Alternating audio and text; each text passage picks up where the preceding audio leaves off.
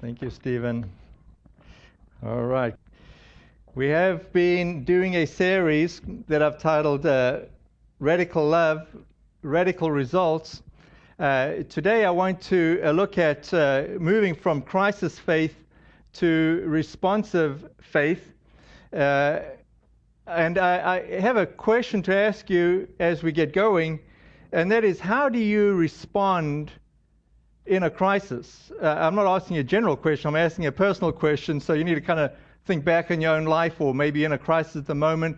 And my question is, how do you respond when you have a crisis? I mean, what is your method, or where do you go to, or how do you deal with a crisis? It's not a question of if we're going to have crises in our lives, we will. And so how do we respond?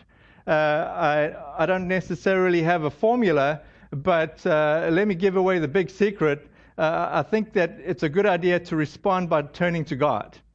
I just think this is like the way the Lord would have us respond in a crisis. But let me also just say that it's actually not the thing that most of us do first. Most of us try and solve the problem on our own, and when we run out of our ability to solve the problem, then we come up with a great idea of turning to God. And this is like not the best way to handle it.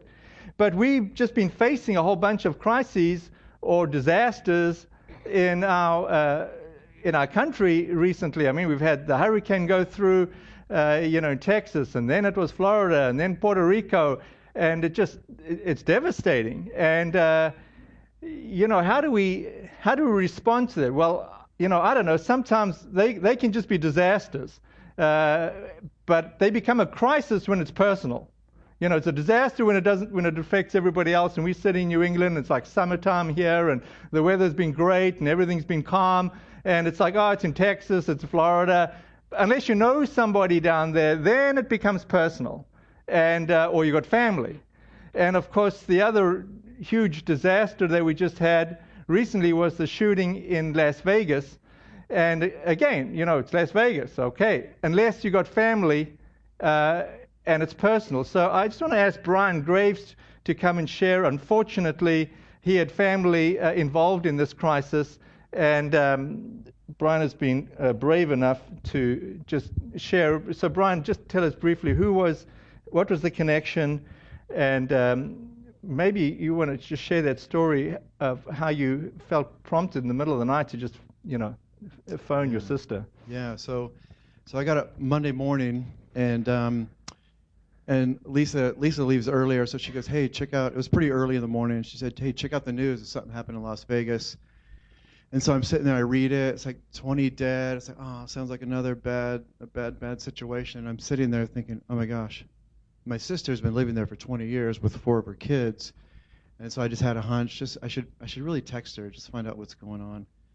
And then I put it off. You typically put it off, and then another 10 minutes go by. I'm like, no.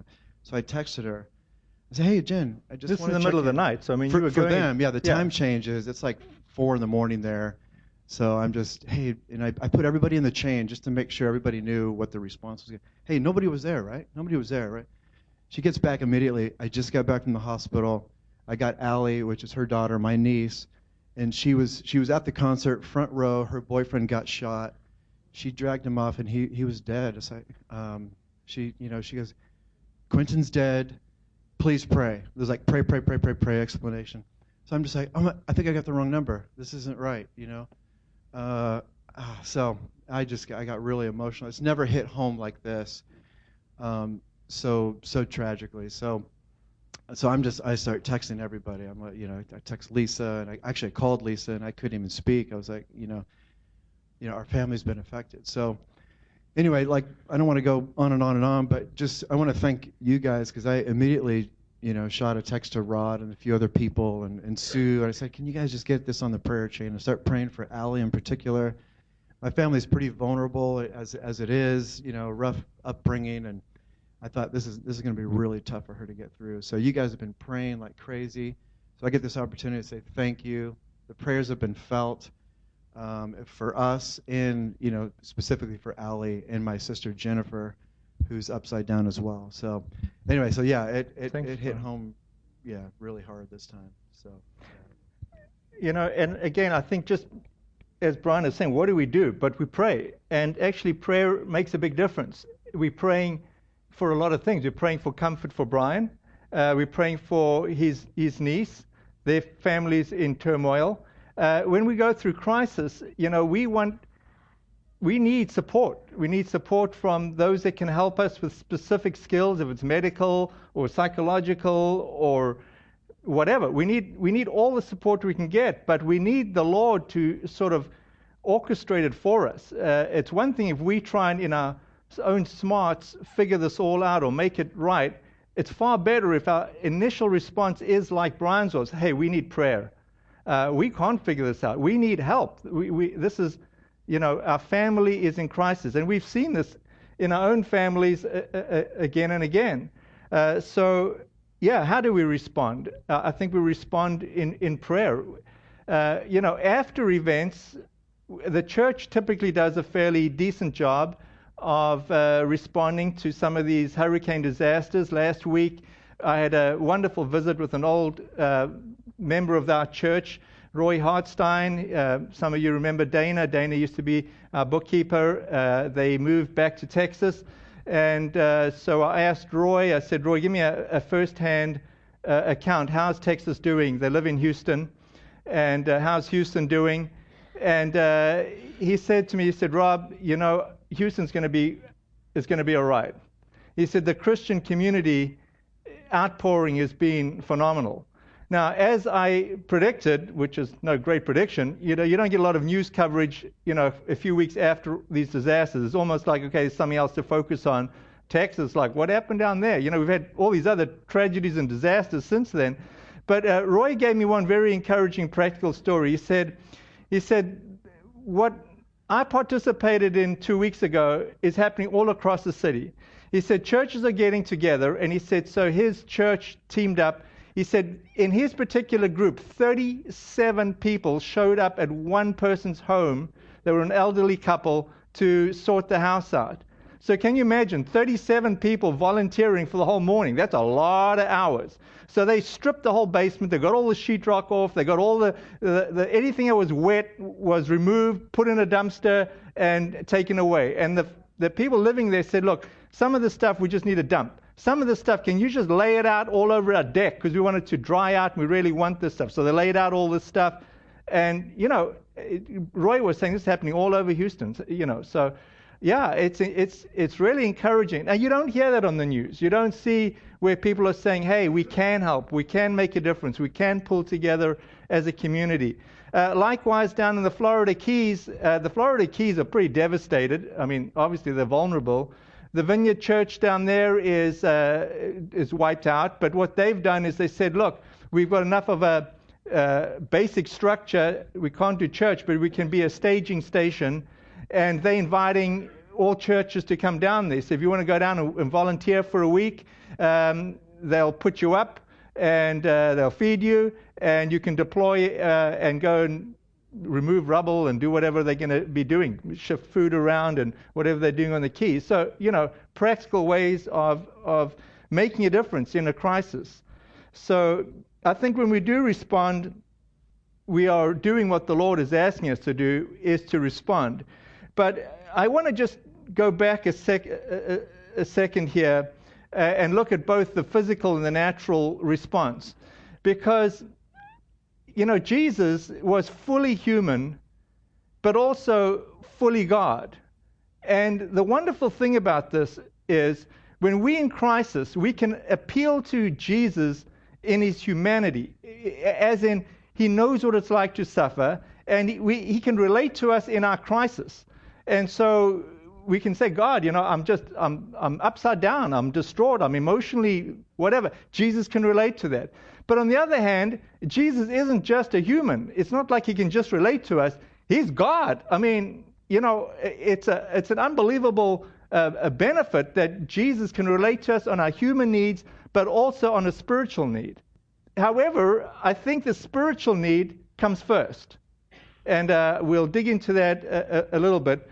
in a little moment. But let me just say that I think the spiritual need does come first.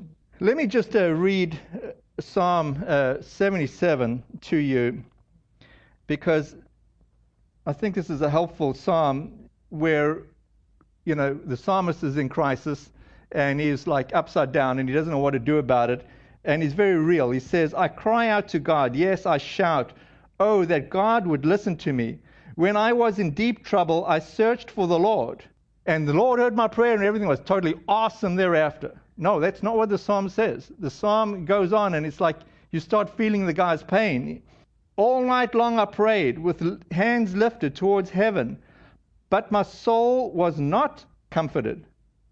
I think of God and I moan, overwhelmed with his longing for his help. You don't let me sleep. I'm too distressed to even pray. I think of the good old days, long since ended.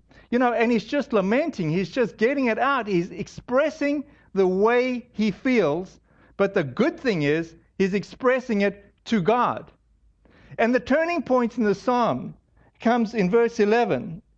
He's just battling with the way he feels and the way that God just seems so distant and God doesn't seem to be involved in his life. But in verse 11, it turns. But then I recall all you have done, O Lord. I remember your wonderful deeds of long ago. They are constantly in my thoughts. I cannot stop thinking about your mighty works.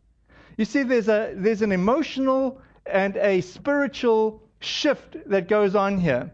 He's going from I'm in despair, I'm in pain, and he's saying I'm shifting from dealing with my pain to focusing on God. I'm no longer focusing on my discomfort. I'm focusing on God, and I'm recalling the goodness of God. Even though I'm not experiencing it, I'm not feeling it, I'm recalling the goodness of God and the dependability of God, and that's what gets him through. But it's the spiritual part. It's taking the spiritual component seriously, which deals with the physical problem that he's suffering with.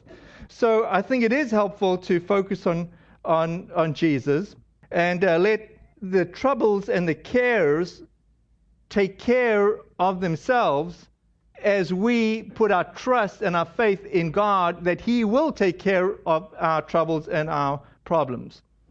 Jesus is basically saying, look, trust in me. This is a faith walk. It doesn't necessarily make logical sense. It makes spiritual sense. It says, trust in me, believe in me, I'm dependable. Look back of how I have been dependable in the past. You can trust in me for your current crisis. I'm going to get you through going forward in the future. Trust in me. Psalm 37, verse 39, the Lord rescues the godly. He is their fortress in times of trouble. You don't have to be your own fortress. Let God be your fortress. And sometimes it takes a crisis before we will give up control in our lives. It's a crisis which, whether we like it or not, we just give up. We just come to the end of our own smarts, our own ability, and we say, God, I give it to you. And that's the good side of a crisis. If we will turn to God, and of course we can minimize our pain if we turn to God soon and early and give it up to the Lord and say, Lord, you carry it. I'm battling, I'm suffering, I'm in pain. Go before me, be my fortress. Lift me up, help me out. And that's where, when we pray for Brian, when we pray for other members in our church who are struggling and battling, we basically asking the Lord to be their fortress. We don't have to come up with, counseling as in, in fact, often it's very difficult for us when someone's in a crisis not to try and give what we think is good advice. Our best advice is that I'm praying for you. I'm praying that God will meet your needs. Because when we start giving people, do this, do that, have you done this? Have you seen the doctor, psychiatrist? Have you gone for counseling? The person's like, just give me a break. I'm battling. There might be good advice, but can we just pray for them that God will lift them up? God will sort them out. God will guide them with the right physicians, with the right care, it's God dependent. So what I want you to get out of this sermon today is just this idea that when we go through difficult times, can we instinctively do the unnatural thing for many and to turn to God and to say, God, Right away, I'm desperate for you. I'm asking for your involvement. And yes, I'm going to do everything practical that I know how to do. But God, guide me. Be with me. Give me wisdom. And if you can, have people that you know. That's why small groups, life groups are so helpful, because you can gather that small group together and have them pray for you. They know you. It's personal. It's personal care. And I'm just going to ask the Spirit of God to be with us and here. Jesus, we just delight when we experience your closeness, your love for us, where we can see how you are working in our lives. And so, Lord, I just invite your Holy Spirit to move as I'm preaching today, that you'd put, life onto your words, that you'd allow it to penetrate our heart, that we can be connected to you. And Lord, that you would increase our faith, our dependence on you. And Lord, I just read Psalm 62:8 back to you, where you say, "Oh, my people, trust in him at all times. Pour out your heart to him, for God is our refuge." Lord, I just thank you that you desire us to pour out our troubles to you, and you are our refuge. So Lord, we just ask for your Spirit to guide us now. In your name, Jesus.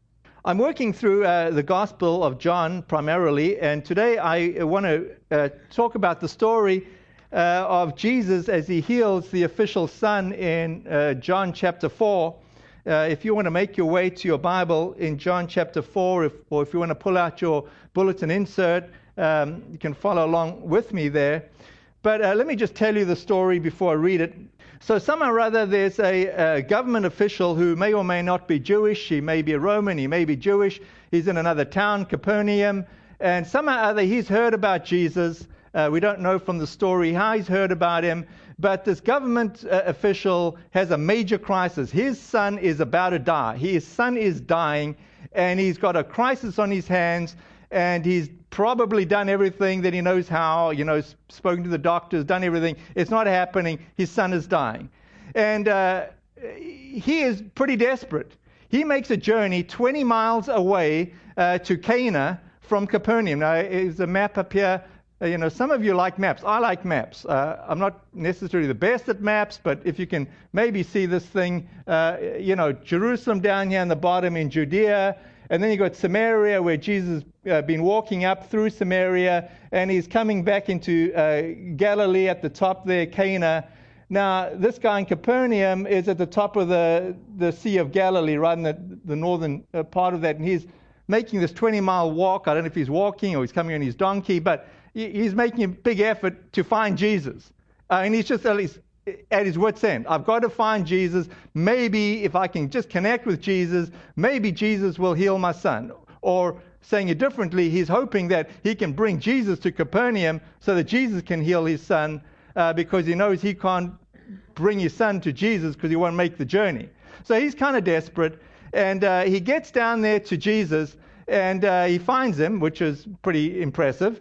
And then when he finds Jesus, he basically tells Jesus, "Listen, come on down to Capernaum. My son is dying. You need to heal him." And Jesus, instead of answering, gives him a spiritual answer.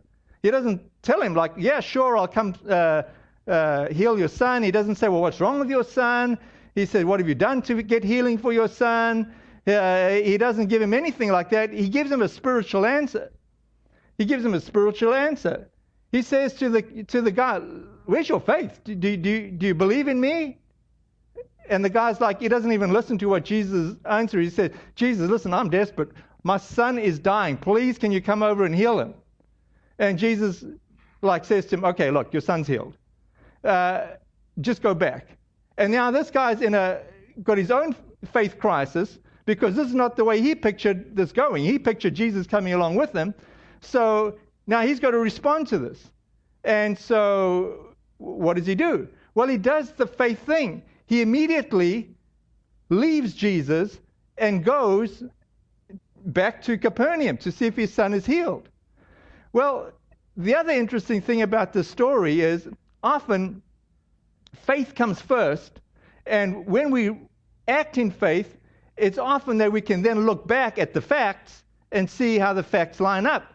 And this guy is obviously new to faith, or curious about the things of faith, and he does what many of us might do. He gets back, or he's on his way back, and his servant meets him and he says, "Hey, your son's healed." And he's like, "Wow, that's incredibly great, unbelievable, awesome news. Only God could have done that." And then he does the fact check. He said, like, "When did my son get healed? And did he get healed like gradually? Did the fever gradually kind of leave him, and you gave him some more water and you pampered him?"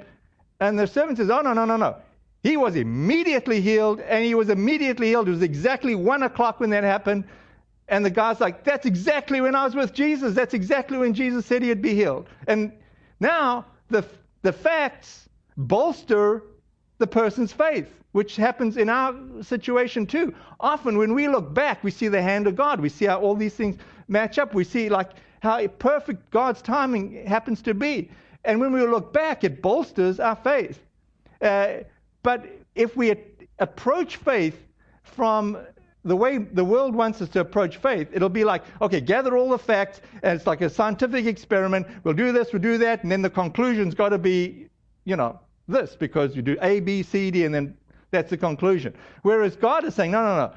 Faith is a whole different thing. You trust in me. There's a belief in me. And then when you look back, you see, oh yeah, that's how all the facts lined up. There is a factual case that can be made to that. Anyway, enough of that. Let me read John chapter 4. Make sure that I didn't tell you a lie. Keep the story the way it is. At the end of 2 days, Jesus went on to Galilee. He himself said that a prophet is not honored in his own hometown. Yet the Galileans welcomed him, for they had been in Jerusalem at the Passover celebration and had seen everything he did there. So clearly Jesus was doing signs and wonders in Jerusalem. The word is spreading, and somehow or other this official kind of knew that. Then verse 46, as he traveled through Galilee, he came to Cana, where he had turned the water into wine. There was a government official in nearby Capernaum whose son was very sick.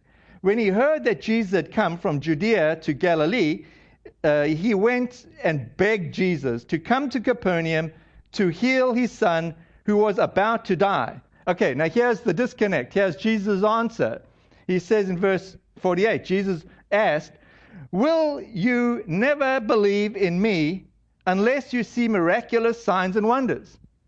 Okay, now you feel the pain here, right? Here's the guy, his son is dying, he's begging, "Jesus, please, will you come down?" And Jesus gives him this sort of sideways answer. "Will you never believe in me unless you see miraculous signs and wonders?" And of course, we don't know the tone. We don't know exactly if Jesus is acting compassion, or is he reeling the guy out, or what. But he's not getting the answer he wants. The official pleaded, "Lord, please come now before my little boy dies." I mean, all the official can see is the crisis. Naturally, obviously, his son is about to die. Jesus told him, "Go back home, your son will live." Now, here's where this whole story turns. Here's where this man responds in incredible faith. The man believed what Jesus said and started home. Now, this is really remarkable, because up until now, what we would expect the man to do is say, "No, Jesus, come on, please, don't just tell me that. You come with me. I desperately need you to heal my son. Don't just turn me away and send me home and tell me my son's healed. Don't ignore me, or at least explain to me, what do you mean my son will be okay? How did you, you'd expect more answers, more explanation. But no, this man in faith responds to what Jesus is asking him to do without getting a whole download of what's going on. And he responds in faith. And then while the man was on his way home, some of his servants met him with the news that his son was alive and well. He asked them when the boy had begun to get better, and they replied, "Yesterday afternoon at 1 o'clock, his fever suddenly disappeared." Then the father realized that was the very time Jesus had told him, your son will live. And he and his entire household believed in Jesus. That is a really good response when the community has been involved in your crisis, and the community or this household sees how Jesus has done the impossible, the miraculous. The whole household is impacted and ends up having faith in the Lord. But let's just back up here a little bit. If you've got a bulletin insert, look at this first part here. this crisis faith and how we often only have faith when we're in a crisis. You know, for many they don't come to church, or they don't ask for prayer, or they're not responding unless there's a problem. And when there's a problem, that's the first time you hear of them, which is okay. That's what church is all about, in one sense. I mean, a hospital wouldn't say, look, the only time you come to a hospital is when you're sick. It's like, okay, we're here for sick people, you know. So a church, well, welcome to church. You guys, you know, many of you are sick, and, you know, I'm sick. And we basically need Jesus in every aspect, whether it's because we're in crisis or because our lives are going awesome. But, you know, church is the place for those that are hurting as well as those that are flourishing. I mean, church is multifaceted, but one aspect of church is a place for people that are like, I'm in crisis, I need help, and I need Jesus. So crisis faith is not necessarily a bad thing. God can use our crises to turn us towards Him. But what had the official heard, and what did he know about Jesus? How is it that this official decided that Jesus would be a solution? Let me just read verse 47 again. When he heard that Jesus had come from Judea to Galilee, he went and begged Jesus to come to Capernaum to heal his son, who was about to die. Jesus asked, and you can underline this in your insert if you like, will you never believe in me unless you see miraculous signs and wonders? You see, Jesus knows each person's heart. He knew this official's heart when he came to him. He knew that this official's heart was somewhat operating on a lower level. In other words, the official wanted the miracle.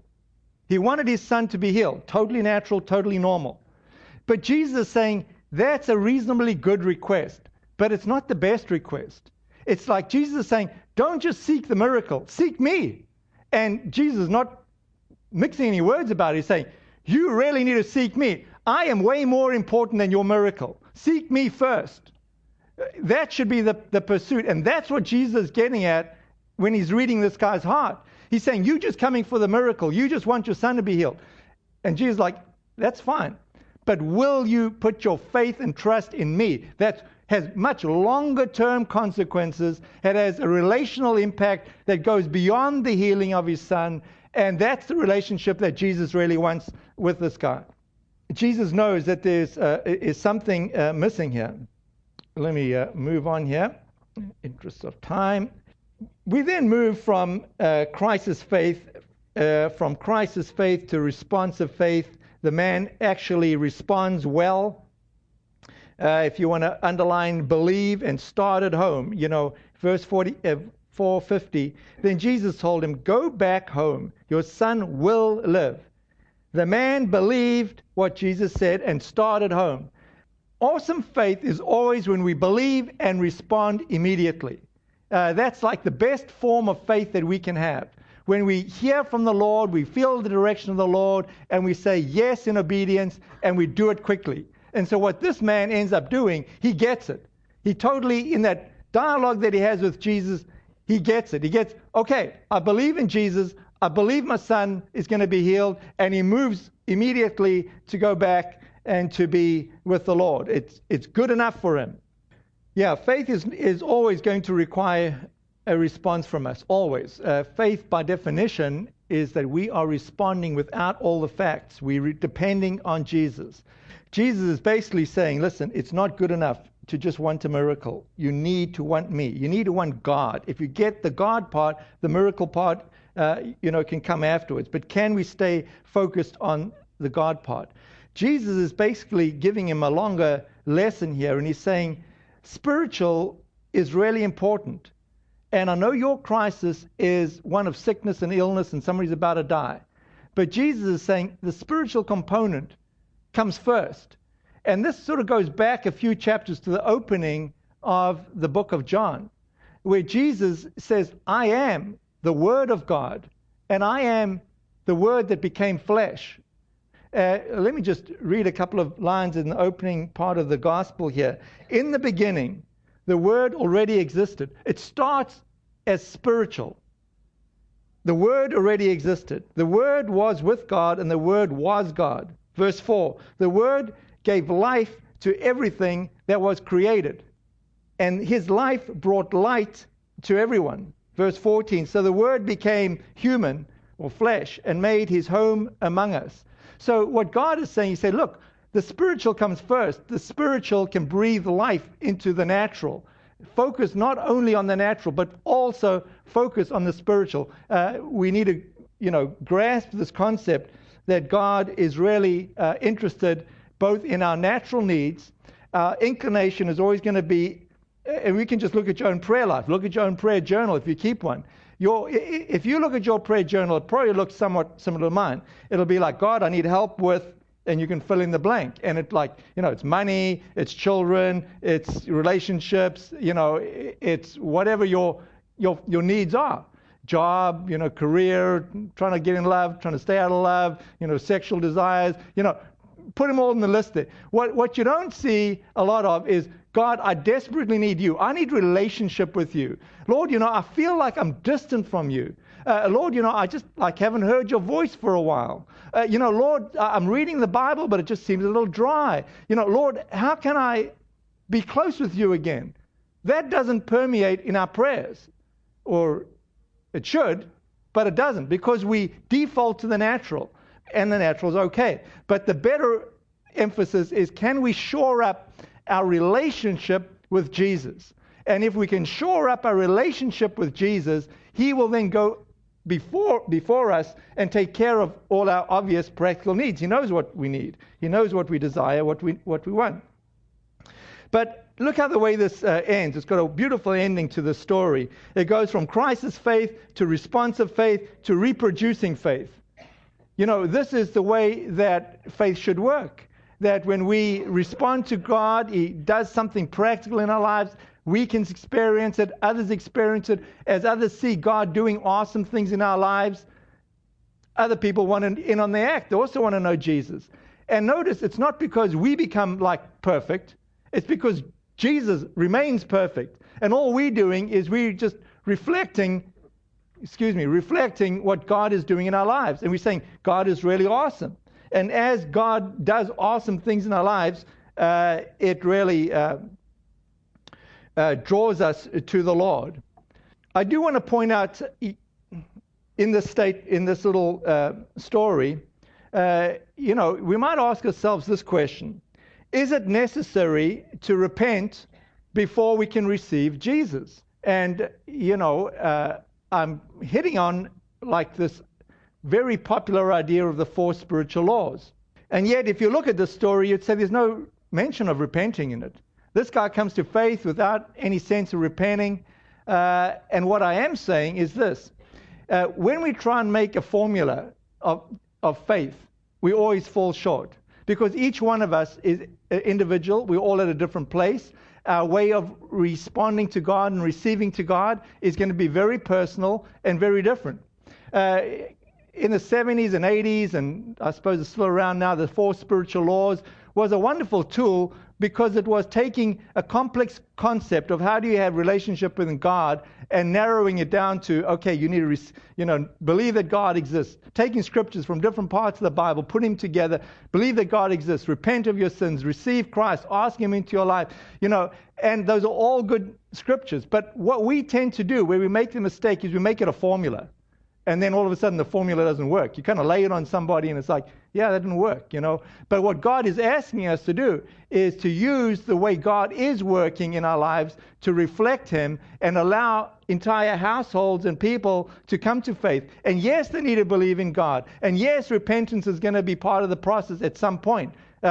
Best when the Holy Spirit is convicting us and pointing out what the heck it is that we need to repent of. Because often, if I say to you, just repent of your sins, it's like, I'm a good guy. What did I do?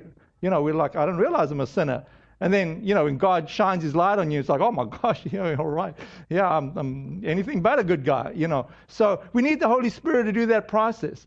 And when we take it on in our own strength, sometimes we can mess up a good thing that God is doing. But we should be expecting our faith to be reproducing. This story is just so organic. The guy just comes back, the family's been involved, they've seen the hand of God, they all want in on it, and that should be our lives too. As we live our lives in community. We're asking for prayers. We're asking for help. And then we see what, say, happens in Brian's family. Good things. It builds up our faith. And for those that have had a crisis and have others see your crisis, I'm thinking of Tracy Burke. When she had her accident, she was messed up in her car and airbag deployed, and mysteriously her husband, who was, I'm going to make a statement here, Chris, you can kill me later, but was probably not like fully on board yet, but he saw the picture of Jesus in the airbag and was like, I believe this Jesus guy, he's real, I'm in. It was a big turning point. It was a huge faith builder. Crisis that was shared with others. People got in on the act. They saw that this Jesus is real. Tracy recovered miraculously from which she should have been dead. It was a faith builder. But God used the crisis that the whole family, or certainly Chris and the extended church family, our faith was lifted up through really a terrible situation. So I just want to end with this idea that we really need to put Jesus first. And we really need to think about, is Jesus foremost in our lives? And do we sense that we have a good relationship with the Lord? And yes, we can focus on the problems. But if we can focus on our relationship with the Lord, many of our problems will take care of themselves. It's not necessary that the God will remove our problems, but He will empower us, enable us, and encourage us to get through our problems. The promise of the Holy Spirit is that He will comfort us and be with us. So we pray for complete resolution to our problems. We pray for a miraculous output, just like this story. But at the same time, we also pray, God, will you just be with us? Will you give us the strength? Will you encourage us? Will you fill us with your love, with your peace, with your joy, despite the awful circumstances that I'm in, my family's in, or those around me are in, or our church is in? There's a sense that God will get us through, and God's love is foremost. And it's like there's this desperation. I need you, God. And if I can get that part right, we get every part right. So Jesus, I just thank you that you encourage us again and again with our very practical problems, all the difficulties that we face. And you encourage us again and again that we need to focus on you. We need to have relationship with you. We need to be tight with you. We need to hear your voice. We need to hear how you speak to us through your word and through prayer. And as we see you work through others in our lives, Lord, we delight when we see you move. And Lord, we invite you to be more active in our lives. We invite you to speak to us. We invite the ability to be able to hear your voice and to see what it is that you're doing. Lord, we desire more of you, not less of you in our lives. In your name, Jesus. Amen.